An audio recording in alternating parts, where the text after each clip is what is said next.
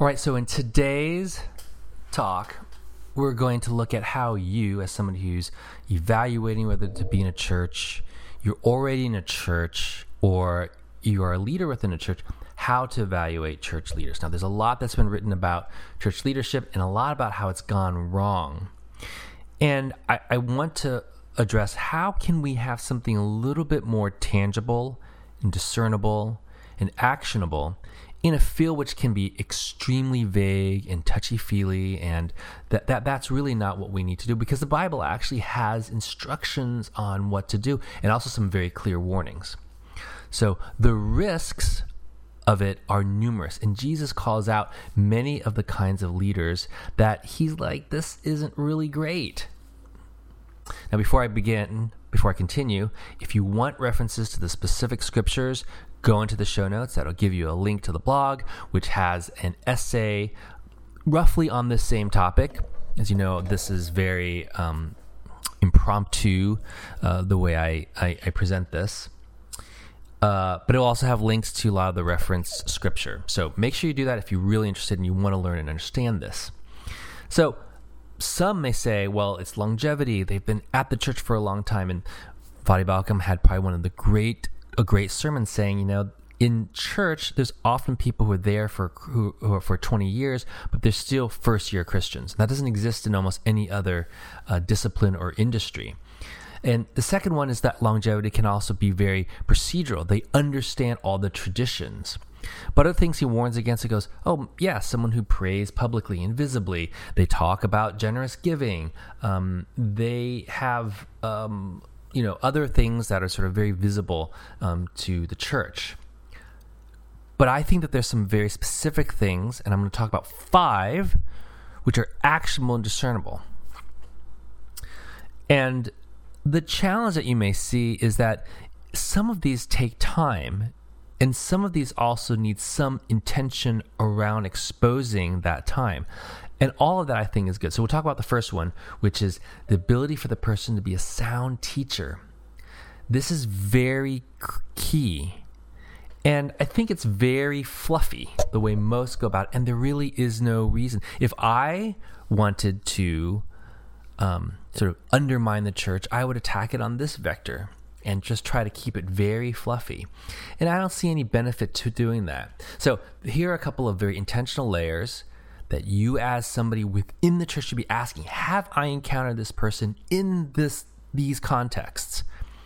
And you, if someone is in a church that's thinking this guy is good, you yourself create it for yourself before you even put them forward. And then for somebody who is maturing as a Christian, should be on their own thinking, can I do these things? Have I had the training or the self-study to do this? So the first one is prepared. Now, this can obviously be faked. You can do it with ChatGPT. I have a post and a talk about how anyone can write a acceptable sermon with ChatGPT in 15 minutes or less. But I think spoken and written, something that's clear, that involves some teaching, will show the intention. And it can be faked, but I think also for somebody who's sort of honest about themselves, that they're in a candidacy, they'll recognize, I don't know this as well. This is the nature of Scripture. My own journey was, oh man, I don't really know this, to how can I know this? And it became not class, but my own diving in. If that person doesn't have this own ability to be like, I understand Scripture, and boy, I got into it through so many ways. I didn't have to be spoon-fed it. I looked at it, I questioned it, I applied it. I can now offer something in a prepared format. That reveals so much. Paul Washer refers to elders as miners. They're constantly searching the Scriptures for something they can share in a truth. The second one is interactive, meaning you're in a group setting. Ideally, it's one-on-one, and you can see an exposition and an application to world outside of themselves in an interaction engagement. That ultimately will be what teaching is. Somebody sitting with a group of people and interacting in the way Jesus did, where they ask questions, and you ask questions of them, and you're interacting. The interaction part is important because in an interaction mode, you have to have a depth of Scripture to pull pull out from in real time. And if you don't have that, then get it. Why? And the converse is, if you're finding you're not having that with a leader or an elder, why have that person there? They are supposed to guide. If they can't draw on scripture in real time, and I've seen some who are just, I'm not going to literally say, not going to reference scripture here. There's a problem. The third context is, can they be apologetic? One, the interactive may show scriptural knowledge, but apologetics is an ability to defend the faith. And people put a big weight on this, and you have to go to theology school. You don't have to go to theology school, because you have to have the defending the faith on yourself. How do you make the justification to yourself? If this elder or leader, the only justification, I just believe. It's just what the Bible says. And they can't engage in apologetics. That is a problem. It's a problem that can be solved, but it's a problem of the heart. The one who is constantly preaching apologetics to themselves is more likely capable to extend it to others. And that's the kind of person that you want when it comes to teaching. And the last one is, I call it real world exegesis. There's a lot that's going on in the world, and the ability to exegete things that are happening in the real world through this lens. And it's really exposing the wisdom of the world versus God's wisdom, and show the foolishness of the wisdom of the world and how God's wisdom is seen as foolishness, but ultimately showing a contrarian view of the world. If you don't have a contrarian view of the world, if your view is the same, when you exegete the real world, it's just the same. Now it's not a judgment. Someone would say, well, we just stand by our faith because we're up against what it is. What is it that you're different against the world? If you don't have that, then you will conform to the ways of the world. And we know that that is a sign of a Christian. But how can you not conform if what's the other part of that scripture? Your mind hasn't been renewed. And the way you can tell their mind has been renewed is seeing them exegete the real world. So I have some anti-patterns in here where it just left me very uncomfortable with the shallowness of the thinking. And I'm not going to spend time in here. I'm going to have actually a complete separate talk on this. One of which we'll talk about later, was revealed in their belief in the prosperity gospel. It doesn't take much. It's very easy to fall into that. Now, the second one is my favorite. I have a whole slew of content around this. Is the expression of their spiritual gifts according to Ephesians. So Ephesians has 5 spiritual gifts. It's apostles, prophets, evangelists, and then pastors and teachers. Some will try to add to this list, but it is within this scripture that many of the benefits to the church are given, accrued from. The purpose built for these benefits. Some will say, my 2 pet peeves are administration and giving.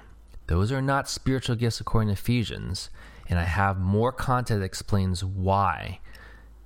And it's very important to get behind this. Look at what Ephesians says are the benefits, why Christ gave these. It's equipping for ministry. Well, church should get equipped for ministry. It's edification of the body. If the church doesn't do that, then I don't know what it's doing. Knowledge of the Son of God, unity in the faith, resistance to false doctrine, speaking truth in love, and growing up into Christ. All of those things should be the goals of the church. But Ephesians 4 says they're achieved. How? They're achieved through these specific spiritual gifts. And so read my post if you want to see, how can I tell who's an apostle? It's the development of it might be quite a bit, but the being able to tell right away. If you can't tell, how likely is that person to have one or more of those gifts?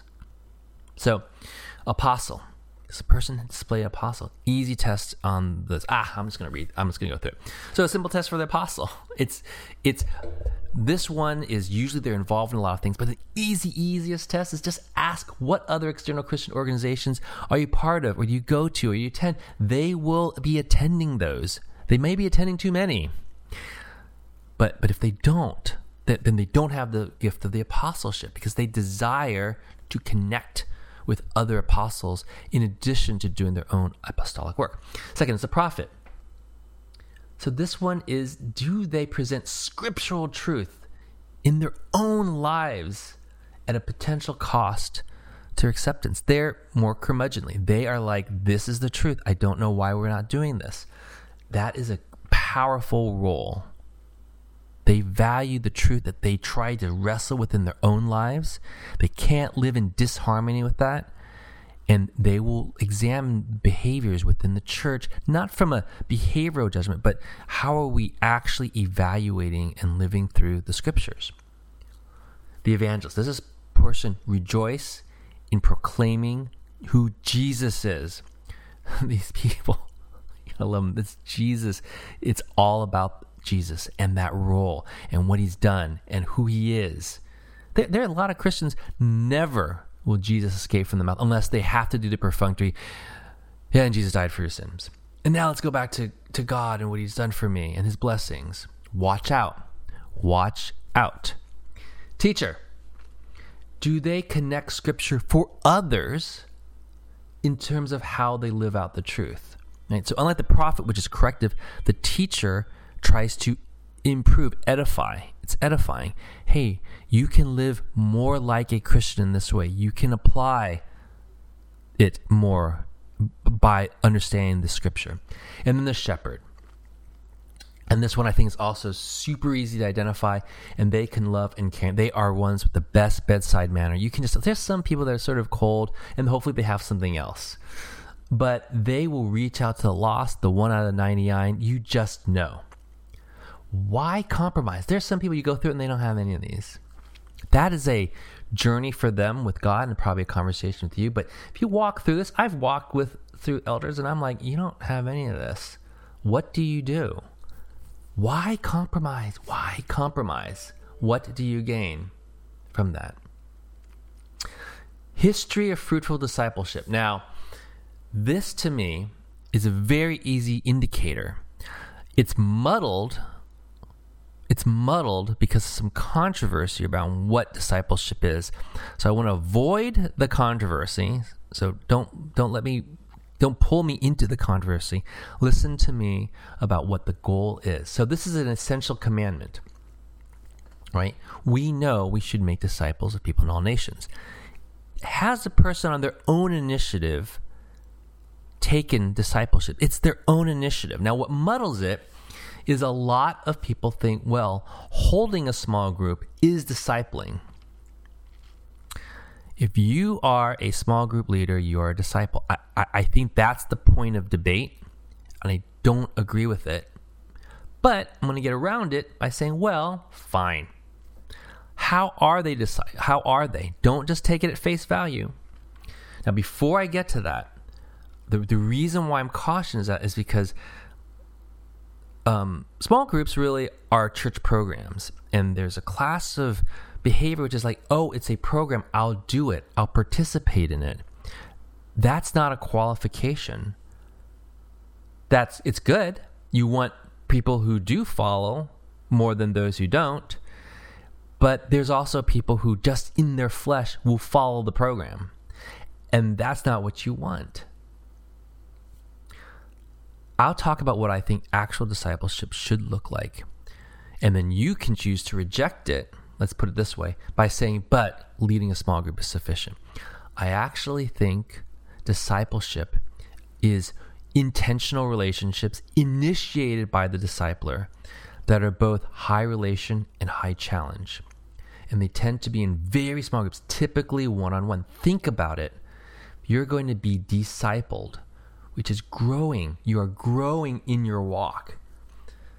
The most profound way to do it is in a one-on-one relationship. Now, you may say, no, we can do it at Mass. I actually do think there's means to do it potentially at scale, but I just don't think you can do it without some small context. Now, let's say it's a small group. There are some small groups who are leaders, but they're really facilitators. They get everybody together, they do the coordination, Hey, that's great what you said. Hey, that's great what you said. Let's review the piece of paper that we got. You said that, you said that, you said that. Let's read it. What's everybody say? And pass the popcorn. That's facilitation, and it's valuable because it's encouraging community. These are horizontal relationships where it's about bringing people together, and you're having Bible study in a structured community. Here is different. A discipler is capable of rebuking and correcting teaching versus there are some who it's like everything's acceptable. Oh, I heard you say that. That's great. I heard you say that. That's great. A discipler should be able to look, even if it's external material, and be able to lead people through a questioning that grows themselves. Is this completely acceptable? The second one is personal confession of sin, not just their problems. How do they show Christ's power? There are some who are very closed people, and it's very hard for us to believe that they really have Christ's power if they never reveal a sin. Sin is not the same as problems. Oh, I don't like this guy at work. Oh, I have a health issue. Paul Washer does a great job of like calling this out at many prayer meetings where it sounds like you're in a medical ward. But that's not the same as the confession of sin. And then clarity in the true gospel. Is there instruction? Do you have enough visibility that they talk about the gospel, which is different from a generic belief in God's existence and his laws? Many people and many churches get into a deep problem when they associate, and it just goes as far as the existence of God. And if you follow what God does, things are good. Oh, God blesses me because I did something. Those are true. Those are part of the Christian walk, but it is not the gospel. So that's why I think the one-on-one transformation is much better, and that's how you determine if there's fruitful discipleship. The third is the right relationship with money. And the reason why this is important is because of the sort of counterpoints to the world, we're supposed to have a different perspective with money. Mammon is not an abstraction. It is a spiritual force. And if underneath there's still a struggle with mammon, you have now let somebody in who is not dealt with the spiritual force. And Andy Crouch, I think, did a really great way. This is a super easy litmus. If there's a resistance from the person or even within the leadership team, that's worth examining. And Andy Crouch talks about its generosity and transparency. I have even a stronger take in which we take a look at the tithe should be viewed scripturally. Otherwise, it's just a regressive tax. So we'll talk about that really quickly, but I have much more in our series called Slaying Mammon. And really, if you are like me and you realize that there is risk of the prosperity gospel going through sort of this leavening, it's a small idea and it just will grow, then make sure you follow that. But here's a test. Ask them to share within, maybe it's just within the leaders, hey, what is your income? What is it that you're giving? What do you need to live off of? And Andy really challenged this. 95% of the world, they're probably living below or just at in many churches, kind of like what it needs to get by. And I think in a place like where we live, San Francisco, if you look at the census, it's like super low. It's like, I don't know, $100,000. But if you talk to any family of four of like, hey, can you get by on this? They couldn't. So I actually think, okay, fine.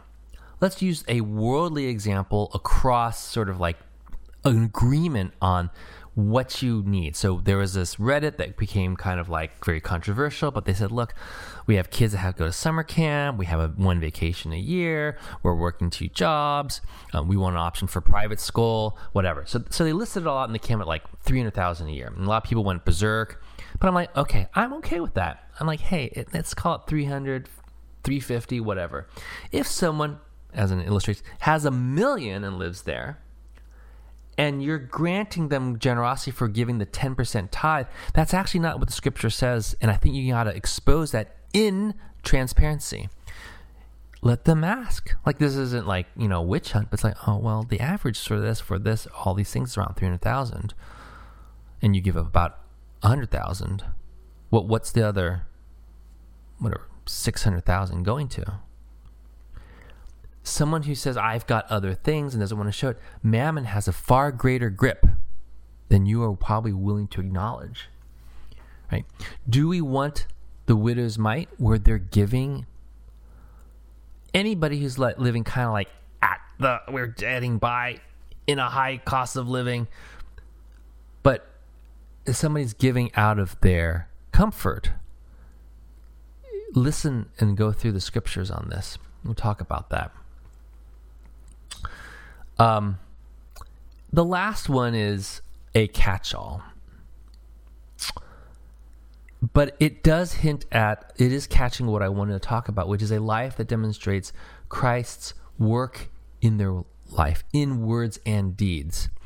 And I put an emphasis on Christ because there are many who go through life and it's about just God. It's generic. And if their statement could be held by a Jewish person, a Muslim, a different person, which is fine, right? That's their thing. And all of those reference God as powerful and as loving. That's not the same as believing in Christ. Jesus himself said a belief in Christ is sufficient for the demons shudder. God is part of it, but in the end, if we are Christians, we have to understand who Christ is and what that means. A common refrain is, well, God blessed me. I did this and God blessed me with health. He gave me a promotion. He gave me these things. Listen carefully. There's also some who just say, well, if you did these things, then God would have blessed you. Because you did these things wrong, God is going to harm you. That's the law. But oftentimes that's mistaken because it's just under the context of it's God. Let me give you an example. So I talked about the prosperity gospel example. Do these things, you will be blessed. Make sure you give and you will be blessed. Follow these things and your marriage will be good. Follow these things and the promises. Promises are about present day things. Really press into that. And then the second one is, if you do these things, your life is better. So I want to say, those things are true. If we follow Sabbath, we are resting. There's no problem with that. But that's the law. You don't need Christ to believe that. So check with that. To me, that's very, very different. So as you go through these, consider a person. Either they're active in leadership, they're a candidate in leadership, you want to consider them, and just ask for each one of those. And then ask yourself, yes, I have first-person evidence and believe this capability has been met by this person. So pick spiritual gifts. Yes, I have in first-person evidence that they are exhibiting a spiritual gift. Yes, in first person, believe that they cling to Jesus and the belief in the gospel in their life. The second one is not yet. I have an absence of evidence and probably need to learn more. This should be the most common, right?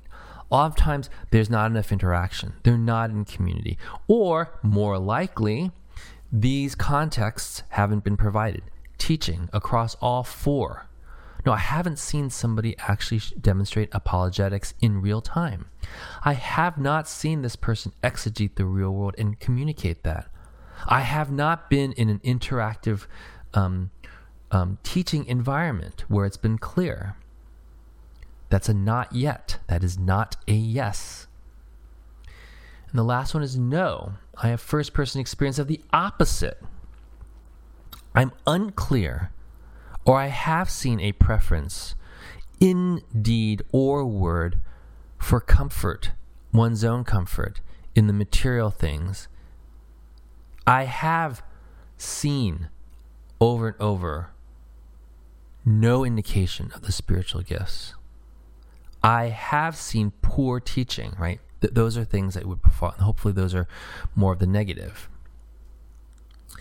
This is far better than where you, if you are somebody in a congregation, being asked to, well, decide whether you accept what has been decided upon by the leadership.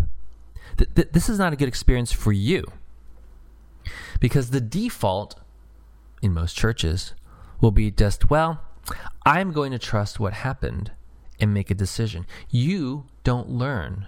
You don't grow. You don't grow in your discernment. What is it that I'm looking for? And when this happens over and over and over, you have the leaven effect. Small things get in, slowly kind of becomes more legalistic. The quality of the teaching starts to go bad. You don't have a full balance of the spiritual gifts across the leadership, which will ultimately damage it. Jesus isn't the front and center. It becomes something else. And it starts like yeast. So take a consideration. These things are not to be taken lightly. You will be able to see what has happened downstream, because that person is the person, you can imagine, may have a random conversation with the lost. And if they're not equipped in these things, there might be an opportunity lost forever. They don't know the scriptures. And what do we know? Faith comes from hearing the word of God, right? How is conflict handled? So many churches can't handle conflict because the people in there aren't moving in a way that represents the gospel. They become legalistic. Don't make this an empty slot to be filled. Make this an opportunity to grow. If you want to find out more, there's tons of other ways that I kind of share how to develop this leadership and not just discerning. This is really primarily for discernment. All right, take care. See you next time.